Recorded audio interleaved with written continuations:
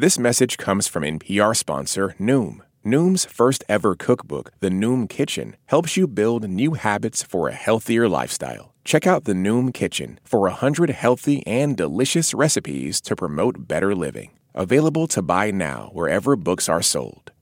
Hey, I'm Kelly McEvers, and this is Embedded. I usually don't get very excited about the latest Washington memoir. But there's this new book out that is different because it's a book I've been waiting for a long time. It's called The World as It Is. It's by a guy named Ben Rhodes. He was a deputy national security advisor and a speechwriter for President Barack Obama. And he helped shape the administration's policy on Syria, a place I covered for years. A country where hundreds of thousands of people have been killed by their own government and are still being killed by their own government. And until recently, it seemed like the U.S. was standing by and doing nothing.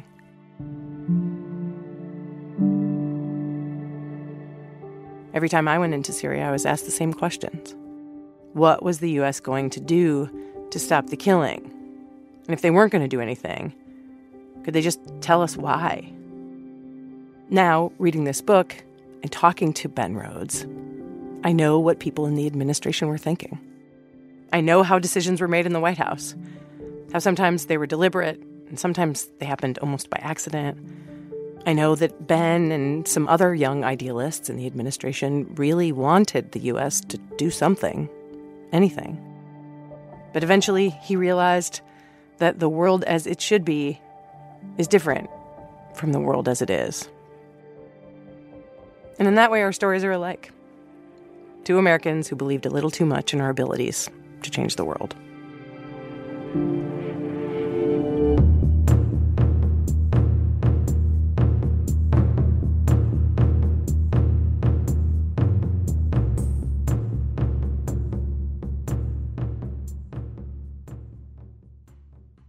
Support for this podcast and the following message come from ACT, a flexible CRM trusted by millions worldwide. Manage customer contacts, track sales opportunities, and create professional marketing campaigns, all from your laptop or mobile device. Call 888-643-6400. Mention promo code NPR for a free Amazon Dot with your purchase of ACT. Or visit act.com/NPR to sign up for a free 14-day trial. ACT. Growth made easy.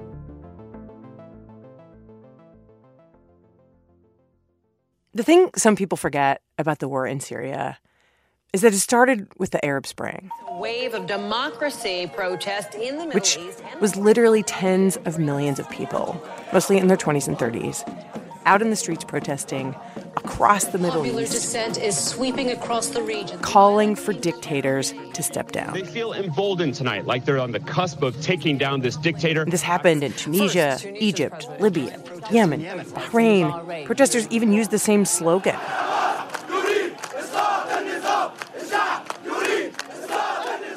The people want the fall of the regime.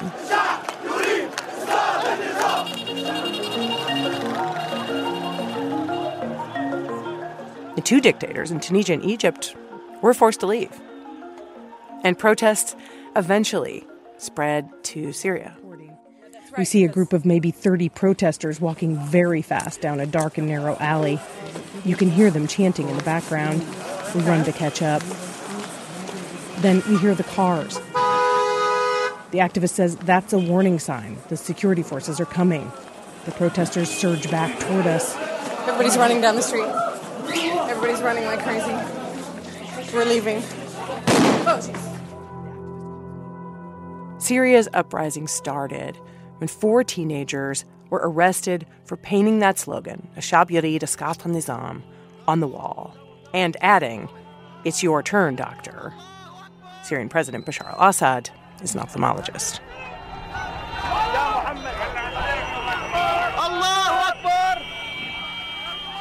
Then, on a Friday, after prayers, guys in the city where those arrests happened, it's called Daraa, go out and protest.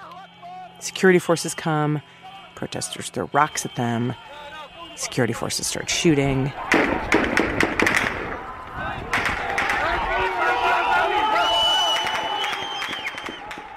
and 4 protesters are killed.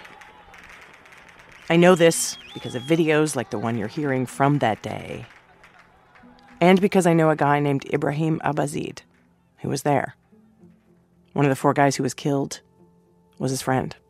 I saw the blood. I saw how they lose them life. And this is when the cycle starts repeating over and over across Syria. People protest, the regime kills people, people protest more people get killed or detained and tortured in detention. Then guys like Ibrahim and his friends eventually get guns and start fighting back. And the Syrian uprising becomes a war. So now, Ben Rhodes. It's early 2012. He's working out of his office in the West Wing. The year before, U.S. and NATO launched airstrikes in Libya. Dictator Muammar Gaddafi was later killed. And by 2012, reporters keep asking what the administration is going to do about Syria. At that point, it was reasonable for people to believe that, well, these people went into Libya, so they'll probably go into Syria. But in Libya, Ben says, the very first military option was clear. Bomb Gaddafi's troops who were traveling on this one road to this one city to kill civilians. In Syria, Bashar al-Assad's forces were killing civilians all over. Like, there was no obvious military plan to stop him. In Syria, it was never like a moment where it was like, if you do X, you will prevent Y. But there was one thing the administration was worried about in Syria. Assad and his regime were sitting on top of an enormous stockpile of chemical weapons. And Ben says the biggest fear in the White House was that Assad would use those chemical weapons or give them to Hezbollah. It's this militant group that supported him. Then, in the summer of 2012, they get a report that their fear is about to become a reality. Assad is about to use or transfer those weapons. And the administration decides they need to send a message. What we ended up doing is, number one, we wrote and delivered warnings to the Assad regime directly, which was unusual. We didn't usually communicate with them at that point, to Iran and to Russia, essentially saying, do not cross this line. You will be held accountable in some fashion for this. They have Obama go out and deliver a speech basically saying the same thing. We will continue to make it clear to Assad and those around him that the world is watching and that they will be held accountable by the international community and the United States should they make the tragic mistake of using those weapons. And the language was carefully chosen to essentially mirror the private messages that we were sending to those governments. So they would know the U.S. takes this very seriously. But the plan was to keep the threat ambiguous. Like, don't say what exactly the U.S. would do. Then, about a month later, Obama is doing a press conference. Jay tells me that you guys have been missing me. Chuck Todd, I think, asked a question. Chuck Todd. About chemical weapons use in military action. In particular, whether you envision using U.S. military, it's simply for nothing else than safekeeping of the chemical weapons and your confidence. And this time, the language is not carefully chosen. Obama is kind of riffing. We have been very clear to the Assad regime, but also to other players on the ground that a red line for us is we start seeing a whole bunch of chemical weapons moving around or being utilized. That would change my calculus. That would change my equation. And there it was, for the first time. The red line.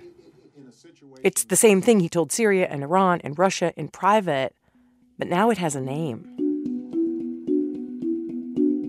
And let's be clear, at the time, Ben Rhodes believed the U.S. should have already intervened in Syria to stop Assad. Chemical weapons or not. And so to me, it was a sense of course we should do this. But I did think, though, that we had essentially taken a public position that had not been carefully prepared.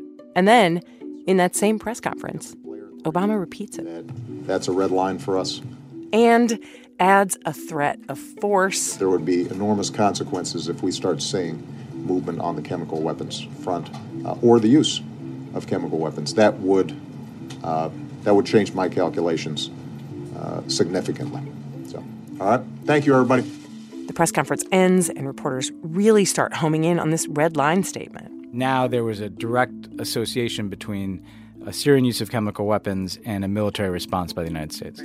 President Obama issues a stern warning to Syria. Has firmly stated that the threat of chemical or biological warfare in Syria is what he called a red line. He mentioned the possibility of military action for the first time. And Obama's riff becomes doctrine.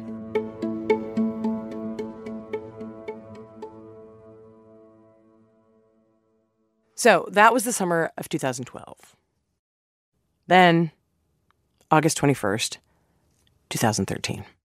So I was sitting on a plane with my wife waiting to take off for the first vacation that we'd had in years. And literally it's taxiing to the tarmac. And I started to get all these reports. Some simply horrific images are coming out of Syria. What you're going to look at is the immediate aftermath of an alleged chemical attack by the Syrian government.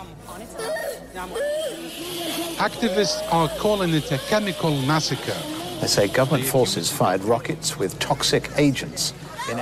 The grisly images posted to YouTube Wednesday showed men, women, and children either dying or already dead. Showing the bodies of lifeless children, of doctors trying to desperately resuscitate others. Hundreds reportedly were killed. These were reports from people who I knew what they were talking about. If these reports are true, it has serious implications for the United States. The Obama administration has said the use of chemical weapons would cross a red line. So what happens now? You could immediately tell this was a much bigger event than anything we'd seen. The National Security Council calls a meeting. And so I had this strange experience of kind of leaving my family, driving out to this FBI field office, parking in an empty parking lot. Two really annoyed-looking guys let me in because they were working on a weekend. And Ben patches in on a secure video link. And what really impressed me in that meeting is Marty Dempsey, the chairman of the Joint Chiefs of Staff, said, look, I have told you before that you shouldn't intervene. Because, up until now, Ben says, Dempsey thought intervening in Syria would lead the U.S. down a slippery slope with no clear end in sight. But this event is big enough that I think we have to do something just to register. Just to do something. Just to do something. As they went around the room, most people agreed it was time to take action. And Ben says it seemed like Obama was leaning toward it too. But there was a problem.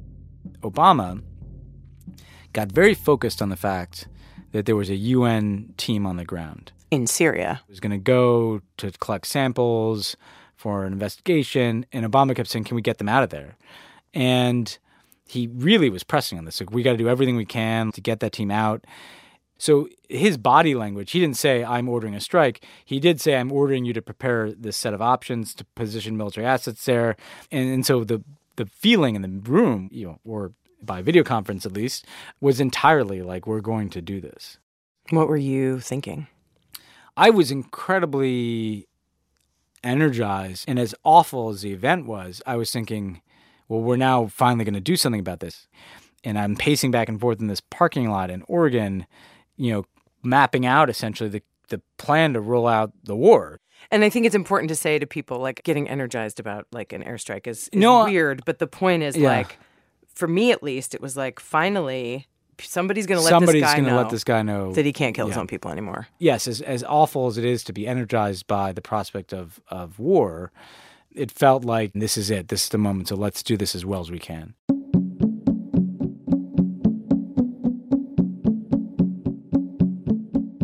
Ben Rhodes was clearly pro-intervention. And if it sounds like I was too, I was.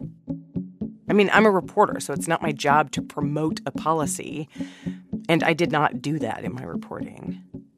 But at this point, I had gone into Syria several times. I had spent the night in a school where a bunch of families were living because their houses had been bombed to dust. I heard warplanes flying over that school at night. I heard moms tell little kids, don't worry, go to sleep. The bombs won't come tonight.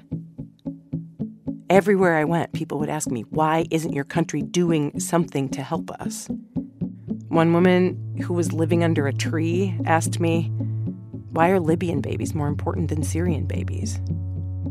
I never had answers to these questions. And yeah, that got to me.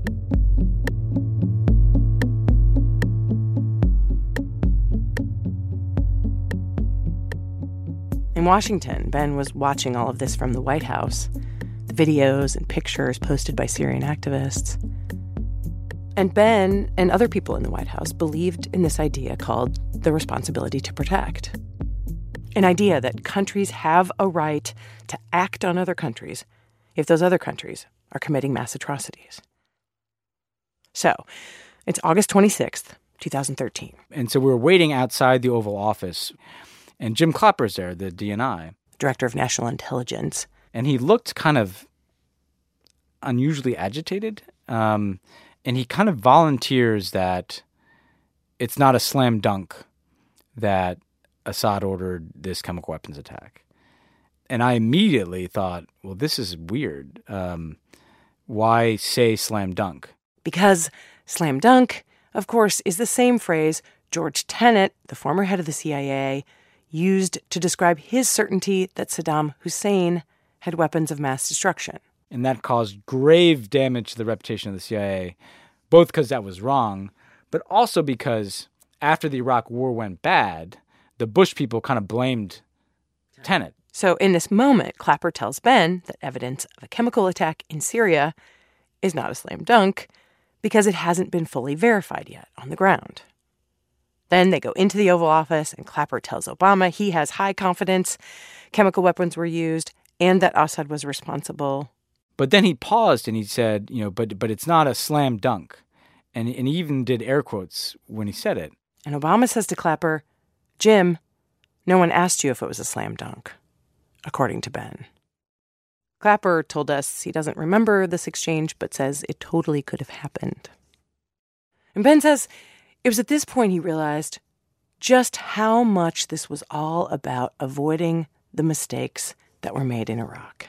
Everybody overlearned lessons from Iraq. Overlearned or learned, depending on your perspective. But the intelligence community was the first out of the gate to basically say, we're not playing the part that we played in Iraq. Right, you're right. I felt the burden in Obama. He had to respond to this awful event in Syria while bearing the additional weight of the war in Iraq, which caused his own intelligence community to be cautious, his military to be wary of a slippery slope, his closest allies to distrust U.S.-led military adventures in the Middle East, the press to be more skeptical of presidential statements, the public to oppose U.S. wars overseas, and Congress to see matters of war and peace as political issues to be exploited. Yeah. Like, that is the legacy of Iraq. Yeah, right there. And, to me, that paragraph is not, self-pity or even analysis. That is the world that we lived that week. Still, things keep moving. The military starts drawing up plans, but that UN team is still on the ground. So Obama's like, look, I'm just going to call Ban Ki-moon myself. So Obama calls the UN Secretary General. Ben's there with him, and Obama tells Ban Ki-moon, you really have to get your people out.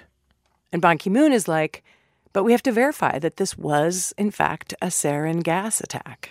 And Obama, I just remember, keeps saying, I cannot stress how important it is that they get out. And again, the only reason you would want them to leave is if you were going to bomb Syria. That phone call was on a Monday, and Ban Ki-moon's team stays in Syria for a few more days. And in those days, a lot happens. What's interesting to look back on this whole episode is a series of factors converge over the course of the week that ultimately changed Obama's calculus. If that UN team was out, he might have bombed Syria on Monday or Tuesday. I'm utterly convinced of that.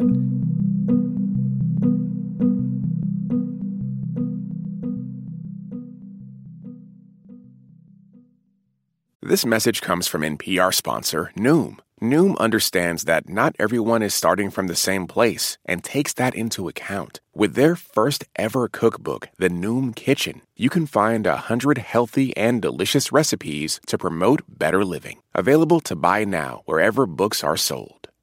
This message comes from NPR sponsor Progressive, and it's Name Your Price tool. Say how much you want to pay for car insurance, and they'll show coverage options within your budget. Visit Progressive.com. Progressive Casualty Insurance Company and Affiliates. Price and coverage match limited by state law.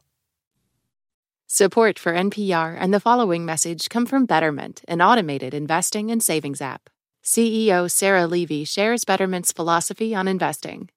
No matter the amount of money you have, it's always good to be invested. It's always good to start early. It's always good to save. And the power of being consistent in your habits is really the path to long-term wealth. Get started at Betterment.com. Investing involves risk. Performance is not guaranteed.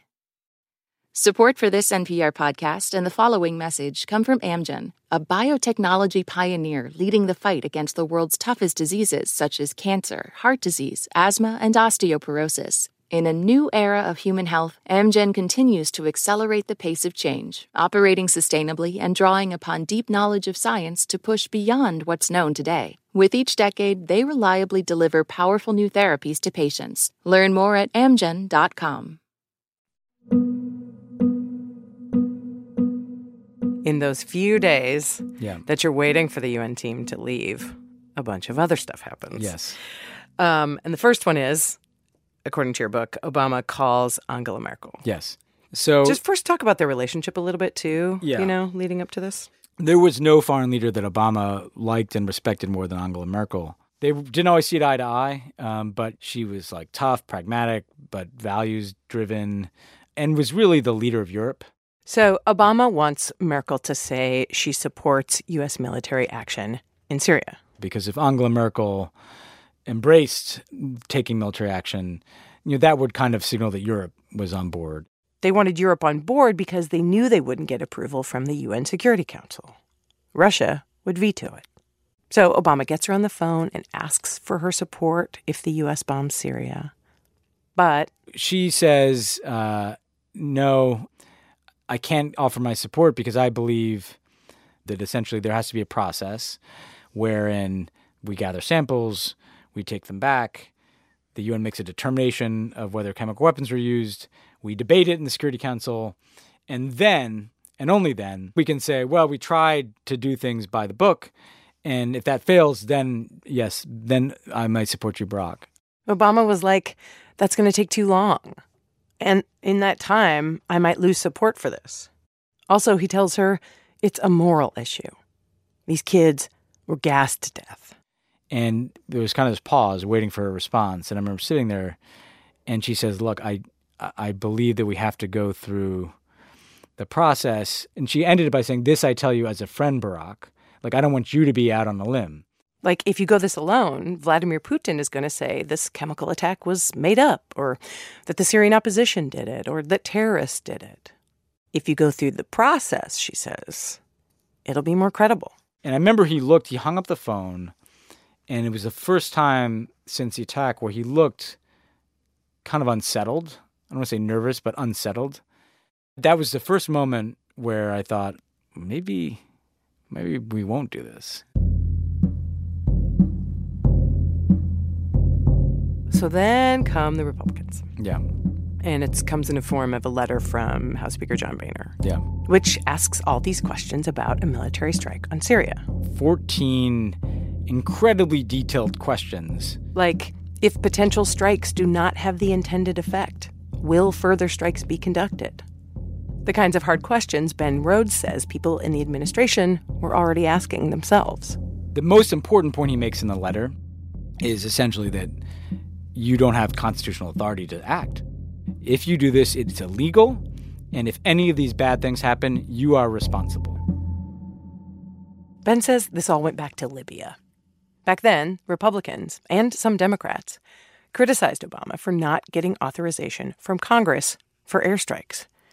And by this point, there was a lot of criticism of Obama as an executive out of control. And Obama said to some of us in the Oval Office, they're laying the groundwork for impeachment. Democrats controlled the Senate. But Ben says Obama saw this letter from House Republicans as a legitimate threat. And while all this was happening... Order! Order! Order! The British House of Commons votes on whether to support military action in Syria. The ayes to the right, 272. The noes to the left, 285. And the noes have it. We just lost our closest ally in the world from joining us. And that was the moment when I started to be like really uncertain about what was going to happen. In a matter of 3 days, a political crisis had engulfed us that I really just didn't see coming.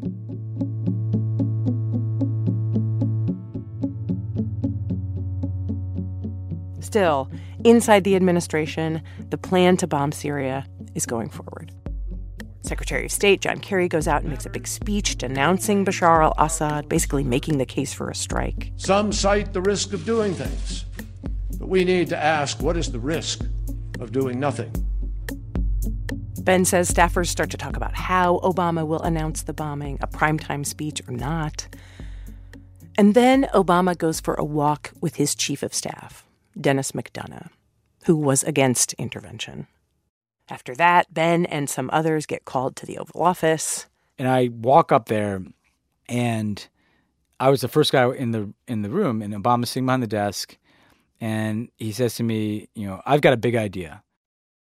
And I remember just being like, well, you're the big idea guy, and he says, I've decided to go seek congressional authorization for acting in Syria. Like that thing the Republicans are preemptively accusing me of not doing? I'm going to do it. And one of the biggest criticisms of Obama was that when he was campaigning in 2007, he told the Boston Globe, quote, "The president does not have power under the Constitution to unilaterally authorize a military attack in a situation that does not involve stopping an actual or imminent threat to the nation," unquote.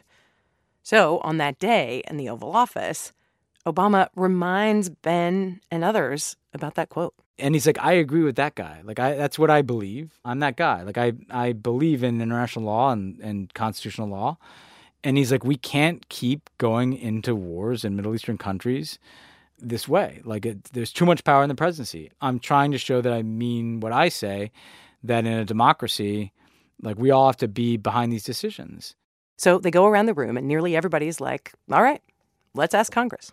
Vice President Joe Biden says Congress will support Obama. They'll be there for you on this, he says. The only person who didn't think he would get the support from Congress is Susan Rice. National Security Advisor. Which I have to say, and it was interesting because I want to put this in the most delicate way possible.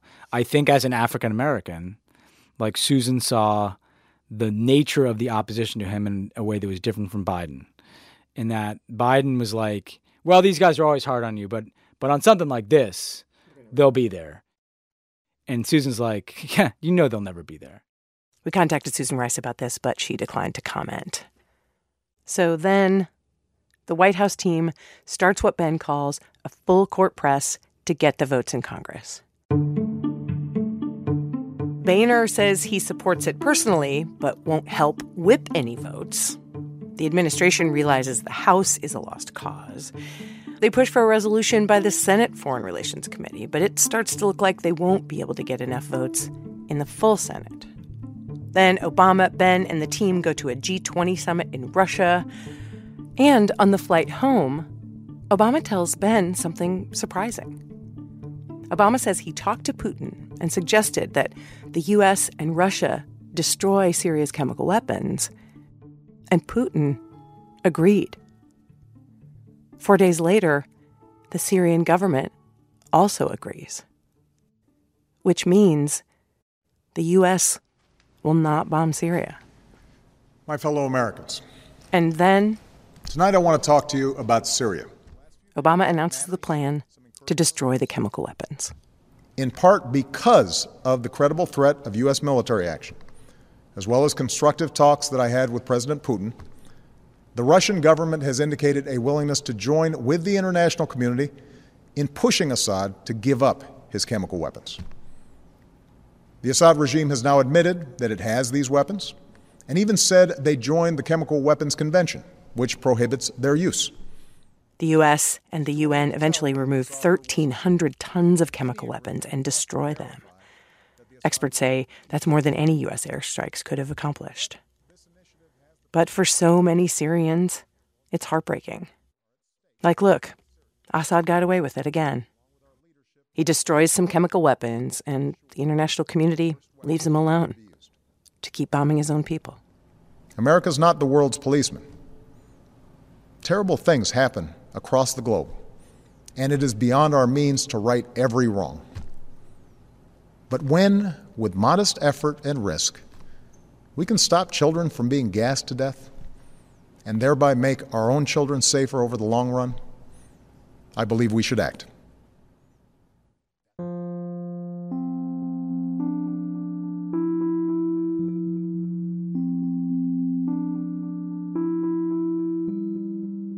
The big question I had at the time, and the question I asked Ben Rhodes, was, did Obama know deep down that he wouldn't get support from Congress? Like, Congress was kind of his out? And this is what a lot of reporters thought at the time. Ben says he did not ask Obama that question. He says to ask it would imply that he didn't believe Obama really wanted to get congressional authorization. And he did believe him. But also, there's a different question that you could have asked, right? Was like, which one was your preference? Like, do you want to go to war in Syria or not? And you didn't ask that question. I didn't ask that, and I think his preference was to not go to war in Syria.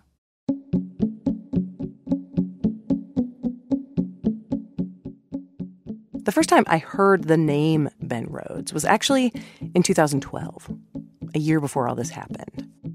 He had invited a group of journalists who covered the Middle East to go to the White House and talk to Obama about Syria.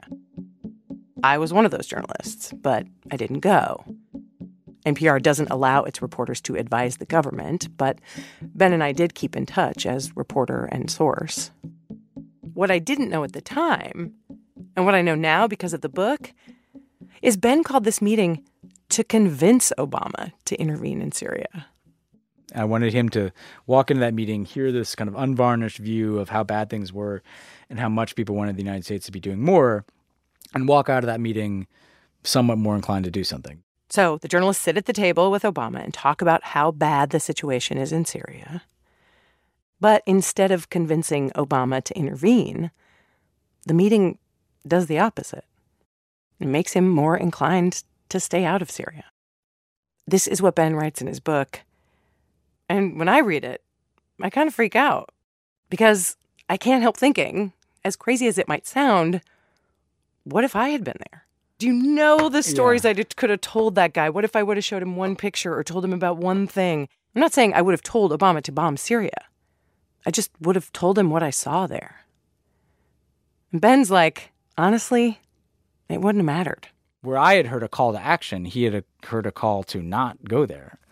Like, he had heard a reaffirmation of his fear that this is so complex, it is such a mess.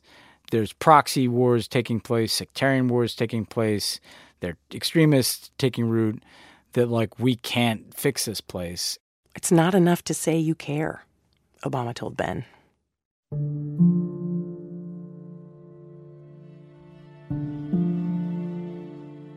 Still, Ben kept trying to convince Obama to do something in Syria until, of course, the August 2013 chemical attack, when U.S. intervention almost happened but didn't happen. I asked Ben how he felt after that was all over.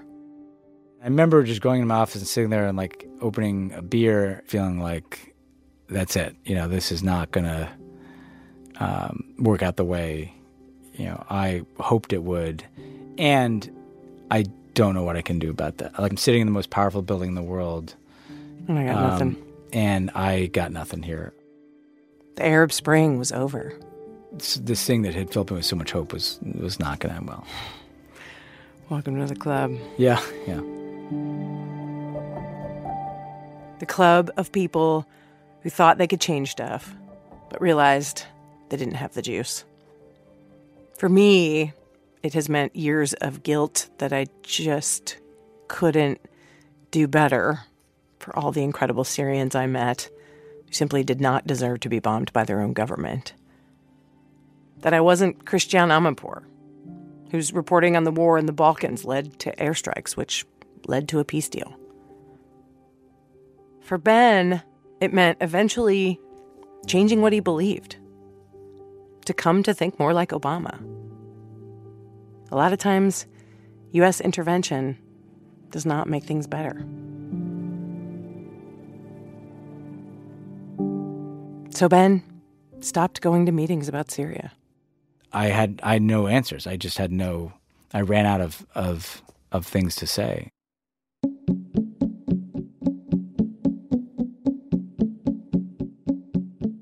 Instead, he writes, he started focusing on things that could work. Supporting the removal of unexploded ordnance in Laos, a country that was bombed by the U.S. and not made better by it.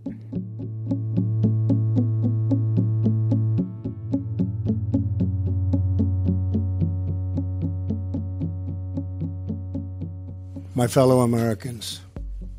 The craziest thing is that after all of this deliberation and back and forth in 2012 and 2013, Syrian dictator Bashar al-Assad, in 2017, Assad does it again. Launched a horrible chemical weapons attack on innocent civilians. He clearly still has access to chemical weapons. And the U.S. just bombed Syria. Tonight I ordered a targeted military strike on the airfield in Syria from where the chemical attack was launched. Congress does not put up a fight. China and Russia formally object, but the majority of countries support it. The bombs hit an airbase in Syria. They destroy some Syrian airplanes and some infrastructure. But Bashar al-Assad stays in power. And in 2018, he uses chemical weapons on civilians. Again.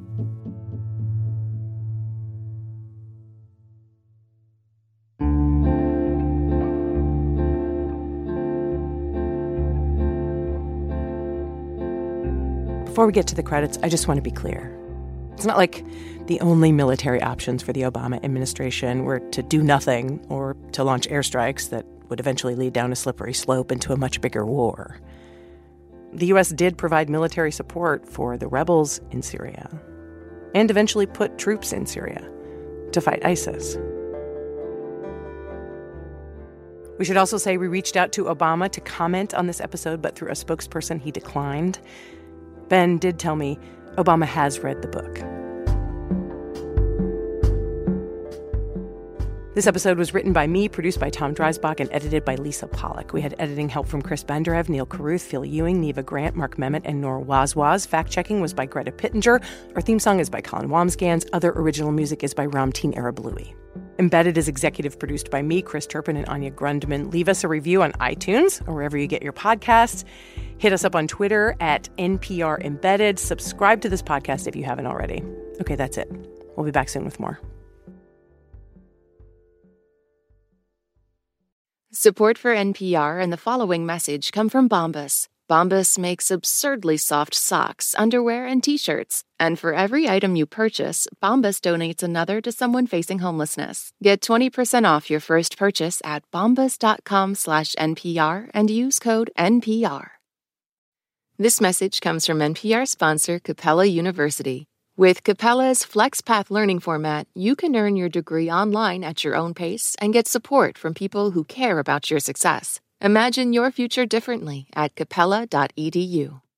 There are a lot of issues on voters' minds right now. 6 big ones could help decide the election: guns, reproductive rights, immigration, the economy, healthcare, and the wars overseas. On the Consider This podcast from NPR, we will unpack the debates on these issues and what's at stake. You can listen to NPR's Consider This wherever you get your podcasts.